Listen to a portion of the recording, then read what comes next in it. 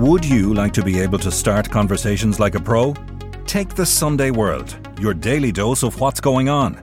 Do not consume the Sunday World if you're involved in a drug cartel, you're a politician with something to hide, or you've appeared on a reality TV show and care about others' opinions. Consume the Sunday World responsibly. Always read the stories, gossip and commentary. Hey, it's Ryan Reynolds, and I'm here with Keith, co-star of my upcoming film, If, only in theaters May 17th. Do you want to tell people the big news?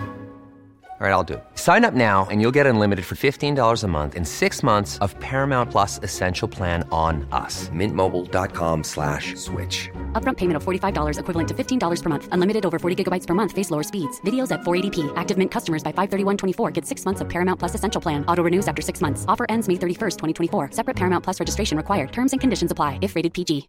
Everyone knows therapy is great for solving problems. But getting therapy has its own problems too. Like finding the right therapist, fitting into their schedule, and of course, the cost. Well, BetterHelp can solve those problems. It's totally online and built around your schedule. It's surprisingly affordable, too. Connect with a credentialed therapist by phone, video, or online chat, all from the comfort of your home. Visit BetterHelp.com to learn more and save 10% on your first month. That's BetterHelp, H-E-L-P.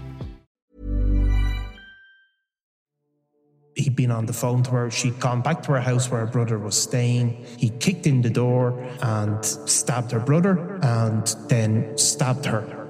Her brother was stabbed in the head and I think in the side. Very lucky to be alive. She had been stabbed in the chest. He'd bundled her in the back of the car then, drove her to the hospital, dropped her off, but she died from knife wounds shortly after. I'm Nicola Tallant and you're listening to Crime World, a podcast about criminals, drugs and the sins of the underworld in Ireland and across the globe. A convicted killer has vowed to continue to agitate for his freedom 12 years after he brutally killed 25-year-old mum Anna Finnegan. Vessel Jahiri has lost his appeal against his conviction on what judges detailed in a damning judgment as inadmissible hearsay, unsupported assertions and irrelevant material. Yet still the 43-year-old Kosovan has vowed to fight on, layering ever more trauma on Anna's grieving family. Today, I'm talking with Niall Donald about an evil killer who's shown no remorse and whose cruelty knows no bounds. This is Crime World, a podcast from SundayWorld.com. You know, there's a lot of concern over how you look on camera. I just want to say, Coda's been in here, she's fixed it all up. Yeah. It was too blurry. Yeah. And there might have been complaints. There might have been complaints, yeah. There could have been. From? No, I mean, look, I sarcastically said, no, I said, tongue-in-cheek, I said, we don't want to disappoint the female viewers. Yeah. So, and then I wonder, was that tongue-in-cheek now, or is there... Well, I mean, I'm just going to say, just before that, you said to me, my hair looks very nesty. While you looked I at actually it. said I'm going to have to get something done with this hair tomorrow because it's gone back to looking like a nest. And I said... Every couple of weeks, I look at it and it's like I have a nest placed on my head. And I said, whenever you say something like that, I just go, which is a non-specific... Does that mean you're afraid to say one way or another? Well, I'm not going to say, oh yeah, your hair looks really, really nasty. You better do something about it. Nor am I going to get creepy and say, no, your hair looks fantastic, Nicola. Don't worry about it at all. You've just worked out that you say nothing. No, grunt non-specifically, where it could be taken either way. So. And then, of course, in she comes to fix the cameras to make sure that you're crystal clear for your ladies. Yeah. Yeah. Such a weird job, isn't it? It really is. But on more serious matters, we were talking earlier in the newsroom and you were telling me that you had had some interaction with Anna Finnegan's family, and which is why we're going to talk about this story on a podcast. You're going to tell me about this guy, Vessel Jahiri, who sounds like the absolute last kind of a guy you want your daughter or your sister or any woman you know to meet. And Anna Finnegan was only 15, was she, when she was met him? 15 or 16 when she first met him. And he murdered her brutally in September 2012. And then What age was she then? She was 25. Right. So almost 12 years later, his appeal was, it was rejected out of hand yesterday. You know, judges are as you know, tend to be very careful in their language. But I mean, it was absolutely thrown out. It was described as no coherent grounds for an appeal. Just basically described as kind of ridiculous by the judges, filled with conspiracy theories. And, it brings it back to me because in that 12 years, the family and Anna's friends, some of who I've been in touch with, they've had to suffer the grief of losing a loved one in those manners. Faisal Jahiri was arrested a couple of days later. I can't even remember if it was a day later or 2 days. But in that time, they have gone through that criminal justice system. It's been he's refused. He obviously pleaded not guilty and was convicted of murder. He was appealed. Yeah, he has appealed. But if you see the kind of the torturous route that the criminal justice process has taken for that family, it is quite amazing. Like there was an initial trial. During that trial, I think it was 2015, ultimately the jury failed to reach a verdict. So he appeared every day. What happened to Anna was, to go back to the basics of the story, she was 15 or 16 when she met Faisal Jahiri. He was from Kosovo. He'd arrived in Ireland. He told people that he had been a child soldier during the Kosovo conflict.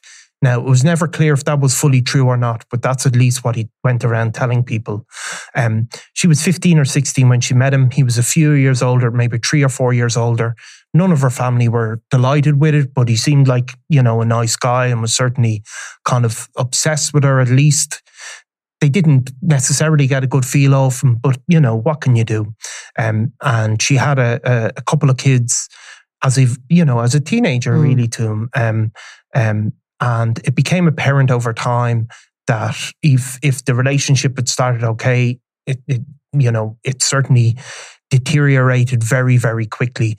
And, you have to remember, this is a very young girl with very young children, not necessarily lots of money, good family support, but, struggling. And he was beating her, obviously, on a regular basis. Not only beating her, he did what a lot of these guys do. He had sort of effectively banned her from seeing her family. Right. Isolated her and coercive control and all those things going on. 100%. Toxic relationship. 100%. And that's what the family would describe it now as coercive control, which is now a criminal a criminal offence, but it wasn't at that stage. She had tried to get away. When she tried to get away, they obviously had a couple of kids together. He would use the custody of the children. He would threaten to hurt himself, constantly threatened to hurt her family if she left them. At some point, she'd spoken to her sister. Her sister had given her good advice, just get away. And she had spent time before her murder in a woman's refuge in Wicklow. At that stage, she's only 25, still really, really young. While she was in the woman's refuge, he had been in touch with her over the children, the way these things go. And his sister later told me, how he had told her if she doesn't come back, he was going to kill members of her family. Right. So all of this was going on. She was living in fear. Like, there was just a constant stream. You can imagine violence. a guy like that being able to get at her and to feel the confidence of threatening her while she's in a sheltered accommodation like that, a women's refuge, where she's obviously, somewhat dealing with and speaking to other people outside the relationship, what's going on, and yet he still feels the confidence and threaten her. And you can, look, I talked to loads of people who knew her, or a good few people who knew her, but also you get a sense over time of what sort of person she was. And she had obviously been, like, it was her first love or whatever, but like, she was, by all accounts, just this lovely, soft, well-meaning, good-hearted person who looked after her kids, even despite what he was doing to her, seemed to have concern for him, for his mental health, was still trying to kind of help him, even as she was trying to break up with him. she was living a sort of one of those kind of blameless, good people who tries to see the best in other people, you know, and you can even see that from her kind of pictures, that kind of, you can see that kind of softness in her face. And that's exactly how she was described by everybody who came across her. So what has happened basically is he'd been on the phone to her. She'd gone back to her house where her brother was staying. He knew she'd gone back for a while. He kicked in the door and stabbed her brother and then stabbed her. Her brother was stabbed in the head and I think at the side, very lucky to be alive. Then she had been stabbed in the chest. He'd bundled her in the back of the car, then drove her to the hospital, dropped her off, but she died from knife wounds shortly after. So like a more clear case of a murder, it's very hard to get. So, but instead then what happened was, despite the fact he kicked in the door and stabbed everybody, he put the family through kind of hell through the courts, basically saying, the brother, I went into the house and the brother kind of fought me off and Anna got stabbed in the chest by accident as a result of trying to break it up and it was self-defense. Like all of this is really, really tough on people. Do you know what I mean? So he had an initial trial. The evidence was heard. It looked obviously like he was going to be found guilty. As it got to the point which the jury were going to make their verdict, he just disappeared. He just disappeared. Right. Now, wasn't in custody. Wasn't in custody. He just disappeared. Right. He kind of went on the run. So amazingly, then the jury went out and couldn't come back with a verdict. There was obviously a retrial was going to be ordered. Just for anyone listening who doesn't understand that, the hung jury it's called, it means they can't find a unanimous verdict and nor can they usually find a majority verdict. Is a majority verdict acceptable in murder? It can be acceptable if the judge decides. If the judge sends them back. The judge realises maybe a jury are struggling, they're taking quite a lot of time. He will call them back or she will call them back and ask them, are they near, how would they feel about a majority? They go out and they often come back with a majority. If they can't come back with a majority, which is a 10-2. Yeah, it could be 11-1 or 10-2. Yeah, 11-1 or 10-2. But if it's under that, so if it's 9-3, it's called a hung jury. Yeah, and in which case... So they're not finding somebody innocent. But they're not agreeing at all on whether they are or they aren't. It's a complex situation. And usually it can come after complex trials where there's a lot of complex evidence. It's a nightmare scenario for everyone concerned, for the court system, for the families, for the Gardaí, because you essentially have a situation where someone is retried again and they're right back to square one. Yeah. You're practically might as well be back in the district court again the first day they've been charged.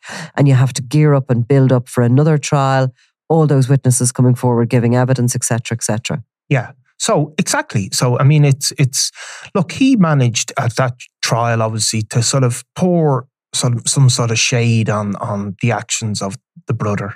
I mean, a blameless, decent human being that brother is, who really suffered. I mean, was lucky to be alive. But somehow you can never, a court is a lottery. But obviously he felt he was going to be found guilty and he just went on the lam which is really uncommon. I mean, I don't think you've heard of that necessarily. Anyway, so you couldn't really, a bench warrant was ultimately issued for his arrest. And there was fears he'd gone back to Kosovo or gone somewhere in mainland Europe. But really he was kind of floating around the place, amazingly, even though there was a bench warrant issued. Eventually... Was he living in the homeless community? No, he wasn't living in the homeless community. In fact, he'd been, he'd been given, he'd been on bail and somebody had put up a lot of money for him to come on bail. I mean, so look, that went on. Eventually it came back to court. Another trial. Look, ultimately, what happened is so clear and unequivocal. Yeah. I mean, you heard evidence of the hell that he had put that girl through for years. And I mean, really, really, look, this is horrific stuff. I mean, she was in fear for her life for years. Just this constant isolation, brutalization, manipulation, just terrible. But obviously then it went back to trial in 2000, I think it was 2017. Yes, he was sentenced to life imprisonment in 2017. In there, it started to go wrong for him. Now, what happens with these guys, and you know this over your career as well, these guys, these controlling people, it's if it's going okay for them, they can have a bit of charm and a bit of presence. But it's when it starts to go wrong and they get a sense that something is going wrong, they can lose the plot. They just can't cope with it. Now, ultimately, he fired his legal team. He went through, I think over the course of these things, he fired 5 legal teams. In the middle of the trial, he fired his legal team, decided to represent himself. Didn't feel his legal team were He knew better. He knew better. And his kind of general thing was these kind of broad conspiracy theories. He wanted to introduce evidence that guards were making this evidence up. I mean, look, it's just... People were out to get him. People were out to get him, and this sort of, these picking out little bits of evidence and saying this was done wrong or whatever. Ultimately, in the middle of the trial, he something wasn't going his way in court, and he leapt out of the witness box and went up and punched the prosecuting barrister in the face. Had to be wrestled to the ground. I've never seen that. Never seen that. I mean, this is somebody who is out of control. Yeah. Then he proceeded to basically disgrace himself in court in terms of, but he was still representing himself. So it was in a difficult position. Let's put it that way. Ultimately, he was found guilty. How did he react to that? Do you remember? Well, they were shouting and roaring and all of the usual stuff. But everyone was wrong. Everyone was wrong. And, again, he ultimately appealed the case again. And, it comes back to court this week. It took a long time. It takes a long time because he couldn't get according to him, he had no grounds, but he was allowed appeal anyway. Why was that? Well, I would have thought that you need proper grounds. I mean, the appeals courts are not going to be, everyone wants to appeal, especially on a conviction like murder. Yeah. They're going to give it a go, aren't they? Because it's life imprisonment. But I mean, I thought you needed to identify grounds to appeal. Well, you need to identify grounds if you're going to win your appeal. But so, I mean, look, I'll just read it out to you because they say better. He represented himself in front of the Court of Appeal. When it came back the initial hearings, he was told it's not wise to represent yourself, and he said he couldn't find anybody to represent him. He fired 5 legal teams. The judge was saying there's 150 barristers on the thing. You'll find somebody. So he either was unwilling or unable to find somebody to do it. But he was obviously allowed, as you said. So again, to describe it, many people will know, an appeal court, you have to kind of really appeal on a point of law. Yeah. Or you can't say for effectively, that was just wrong. You have to give a legal reason, I suppose. But so the judgment was delivered this week, and it said the Court of Appeal said he delivered inadmissible hearsay, unsupported allegations, irrelevant material, and submissions which were neither evidenced nor based on evidence. So, he had all of these grounds which were effectively conspiracy theories that he'd been stitched up by the police. In dismissing appeal, Mr. Justice McCarthy said Jahiri had challenged not merely the accuracy of Garda evidence against him, but alleged a Garda conspiracy to manufacture evidence and that false evidence had been given. None of this is justified, said Justice McCarthy, who said Jahiri's assertions, in part or altogether, had not been advanced beyond allegations of bad faith. So effectively, I'd say the court gave him the opportunity. He has to appeal. They warned him, you have to produce either evidence or points of law. Yeah. He didn't do that. He just went in and made these assertions that he was a victim of this conspiracy. And one of which was that the trial judge failed to stop the trial and directly be found not guilty because he wasn't allowed to inspect the knife. And he had some that was used to kill Anna. Yeah, so I don't know how the knife was whatever evidence process it went through. And he was trying to claim that if he was personally entitled to examine it. Yes, because if he had, he'd be able to show the pattern of fingerprints showed that he was acting in self-defense because there was other things. But I mean, again, the judges said to him again and again, these complaints were raised at the time. They were put before the jury. The jury made a decision. And this is another thing that when you come to an appeal, if the evidence is put before a jury in its entirety, the jury heard it all, it's explained to them from both sides, the jury are entitled to make a decision on the whole of the evidence. Yeah. And if you're going to appeal that, you have to show in some way not all the evidence was given there, or that the jury didn't hear of this bit of evidence that could have changed their mind. Merely just going back to it and saying the jury effectively what he's saying is the jury made a wrong decision. Yeah. The courts aren't going to entertain that. The jury system is still paramount, and that people, the jury are entitled to make a decision, and that's we recognise that. And then also it was this, I was told the other day as well, he started shouting about the Gardaí being the mafia because he was only allowed to appear on video link for this appeal judgment.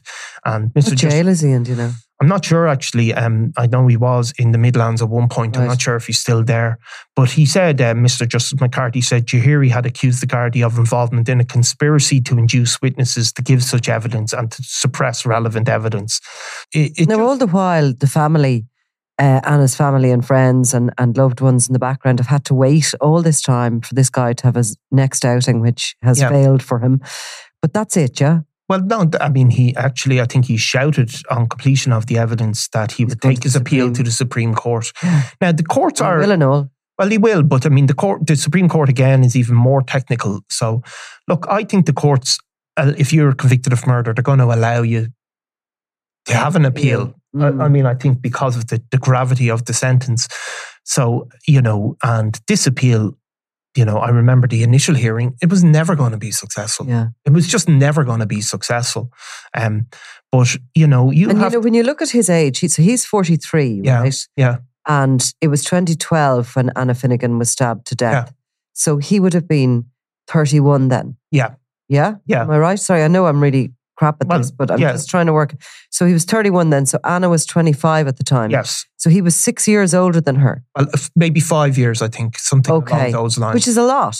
It's a lot. And especially when you think when she was 15, he would have been 20. Well, I think it was 16 was said in court. Well, then 16, 21. That's a big difference at that stage. That is a big difference. You know what I mean? Difference. So he was much older than her, even when he started that relationship with her. He was much older than her. And, people at the age of 16, I think we're talking in another part of the forest, they don't know their own minds. This girl... because they're not developed psychologically. They're not developed, yeah. So she met this guy who gave her this big victim story. And I think never met her, obviously, but from all accounts, she was one of these kind of people with a really good heart who really felt for this guy and his struggles and where he come from in terms of the war, felt a responsibility. And people like that, they compete, they prey on that good nature. And 2 children left without either parent. I mean, really, really shocking. And a brother who's obviously traumatized, having nearly lost his life, and then had to, and witnessing his sister's murder, and also having to go through court cases where his character is unjustifiably, attacked by Jahiri, I can't imagine, the way, you hear of people and they've lost loved ones in horrific crimes and stuff, and they talk about forgiving the offender. I mean, I'm looking at him and I can feel the hatred welling in me, and I have no deep-seated connection to this case at all, other than what you're telling me here today. Can you imagine, him having killed your daughter or your sister, your child? Look, how do people ever? I don't know. I mean, look, this is the reality. Like you'll know this as well from talking to people over the years. Do people ever recover from that kind of loss? I mean, a violent sudden death. Yeah. Of any, a sudden death, a violent sudden death carried out at another person. I don't think you could ever. I mean, there was an interesting case recently about an American woman, I think it was it that her son had been killed in ISIS, and she had gone and spoken to one of his killers, and you know, in a bid to find forgiveness. Killed by ISIS. He was killed by ISIS. Yeah. He was a Foley, James Foley, and he'd been killed by ISIS, and obviously by expat British guys who joined ISIS. Yeah. She had spoken to them about forgiveness. Oh, and I mean, he was filmed and everything while they had. Yes. So, but look, she had some sort of peace in, you know, speaking to the person who did it and why he did it. But I mean, I think a case like this one with Faisal Jahiri, this is a man, you cannot, it's another matter to forgive somebody who won't accept responsibility. No, he's still fighting. Still fighting. It's still, still, and you know, if he had a chance, would still be intimidating witnesses, blaming, you know. It'd be a difficult character as well for the prison service to manage. I mean, you can only imagine the arrogance, I suppose, and that single-mindedness of him, how that works behind bars in that pressure cooker, which is prison. Yeah, I mean, I know in the Midlands there's a lot of, you know, there can be certain groups of Eastern European prisoners or whatever together. I don't know if what his situation in prison is, but I wonder as well with some of these guys, they're big, tough guys around women or around barristers. Like, barristers aren't the toughest of guys, are they? No. So you can punch a barrister or shout at a judge. I wonder, is he in prison? Is he, you know, roughing up the big boys? I'd say there's a good chance he's as quiet as a mouse and doesn't push. A bully, you mean? A bully. A bully. I mean, look, I have no concerns that he'll go to the Supreme Court and get out. It just won't happen. He may well end up in the Supreme Court, but he won't get out. And, you know, it just shows you some people don't deserve to get out. You know, and I'm the... But in the meantime, that family are going to have to deal with the next, you know, communication they get probably from the system is that, sorry, but he's applied to the Supreme Court. I mean, their hearts must sink every time he... Yeah, the hearts must sink and you know, it's easy for me to say he's not getting out, but, you know, you're not going to feel that if you're the victim's family. Well, yeah, of course, because, you know, sometimes you hear about these things that fall on a technical issue, and when people are that engaged with finding a problem in the trial process or in their justice process, you know, sometimes if you look hard enough, somebody's made a mistake somewhere. So you'd always have that worry. You would always have that worry. And look, there was great people who that were around Anna, that supported her, that came to court, that gave evidence, that, you know, friends that took her in, looked after her, gave her advice, had her staying even just in the run up to her murder, gave her somewhere safe to stay. And look, it's just really, really tragic that you know, that it didn't, that she couldn't get out, you know? Do you know, like in a trial with somebody like him who is really going to agitate and try and find, you know, that sort of a mistake, I often think I would be the worst. You'd be imagine you and I putting together the documentation, the arrest warrants, and how many like nights sleep would you lose? Yeah, I would be sick going into court if I had been responsible for, you know, those warrants.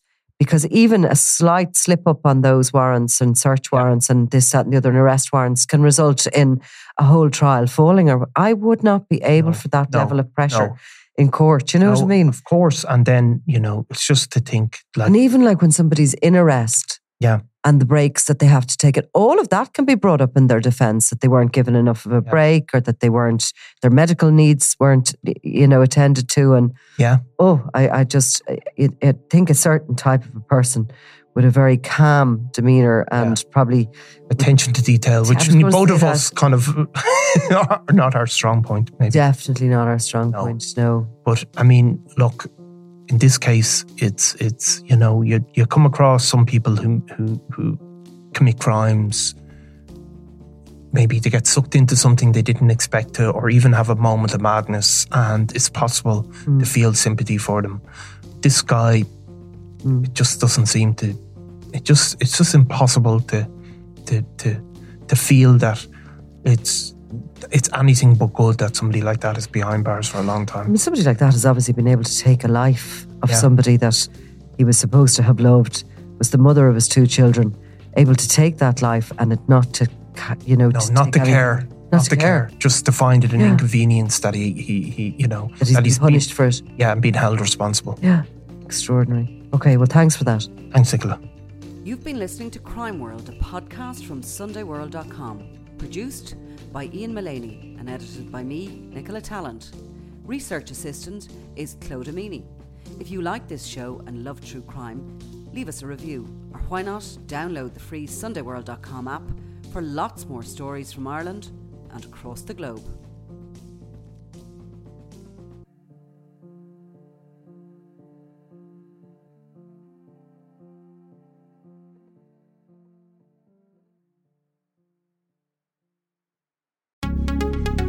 Would you like to be able to start conversations like a pro? Take the Sunday World, your daily dose of what's going on. Do not consume the Sunday World if you're involved in a drug cartel, you're a politician with something to hide, or you've appeared on a reality TV show and care about others' opinions. Consume the Sunday World responsibly. Always read the stories, gossip and commentary.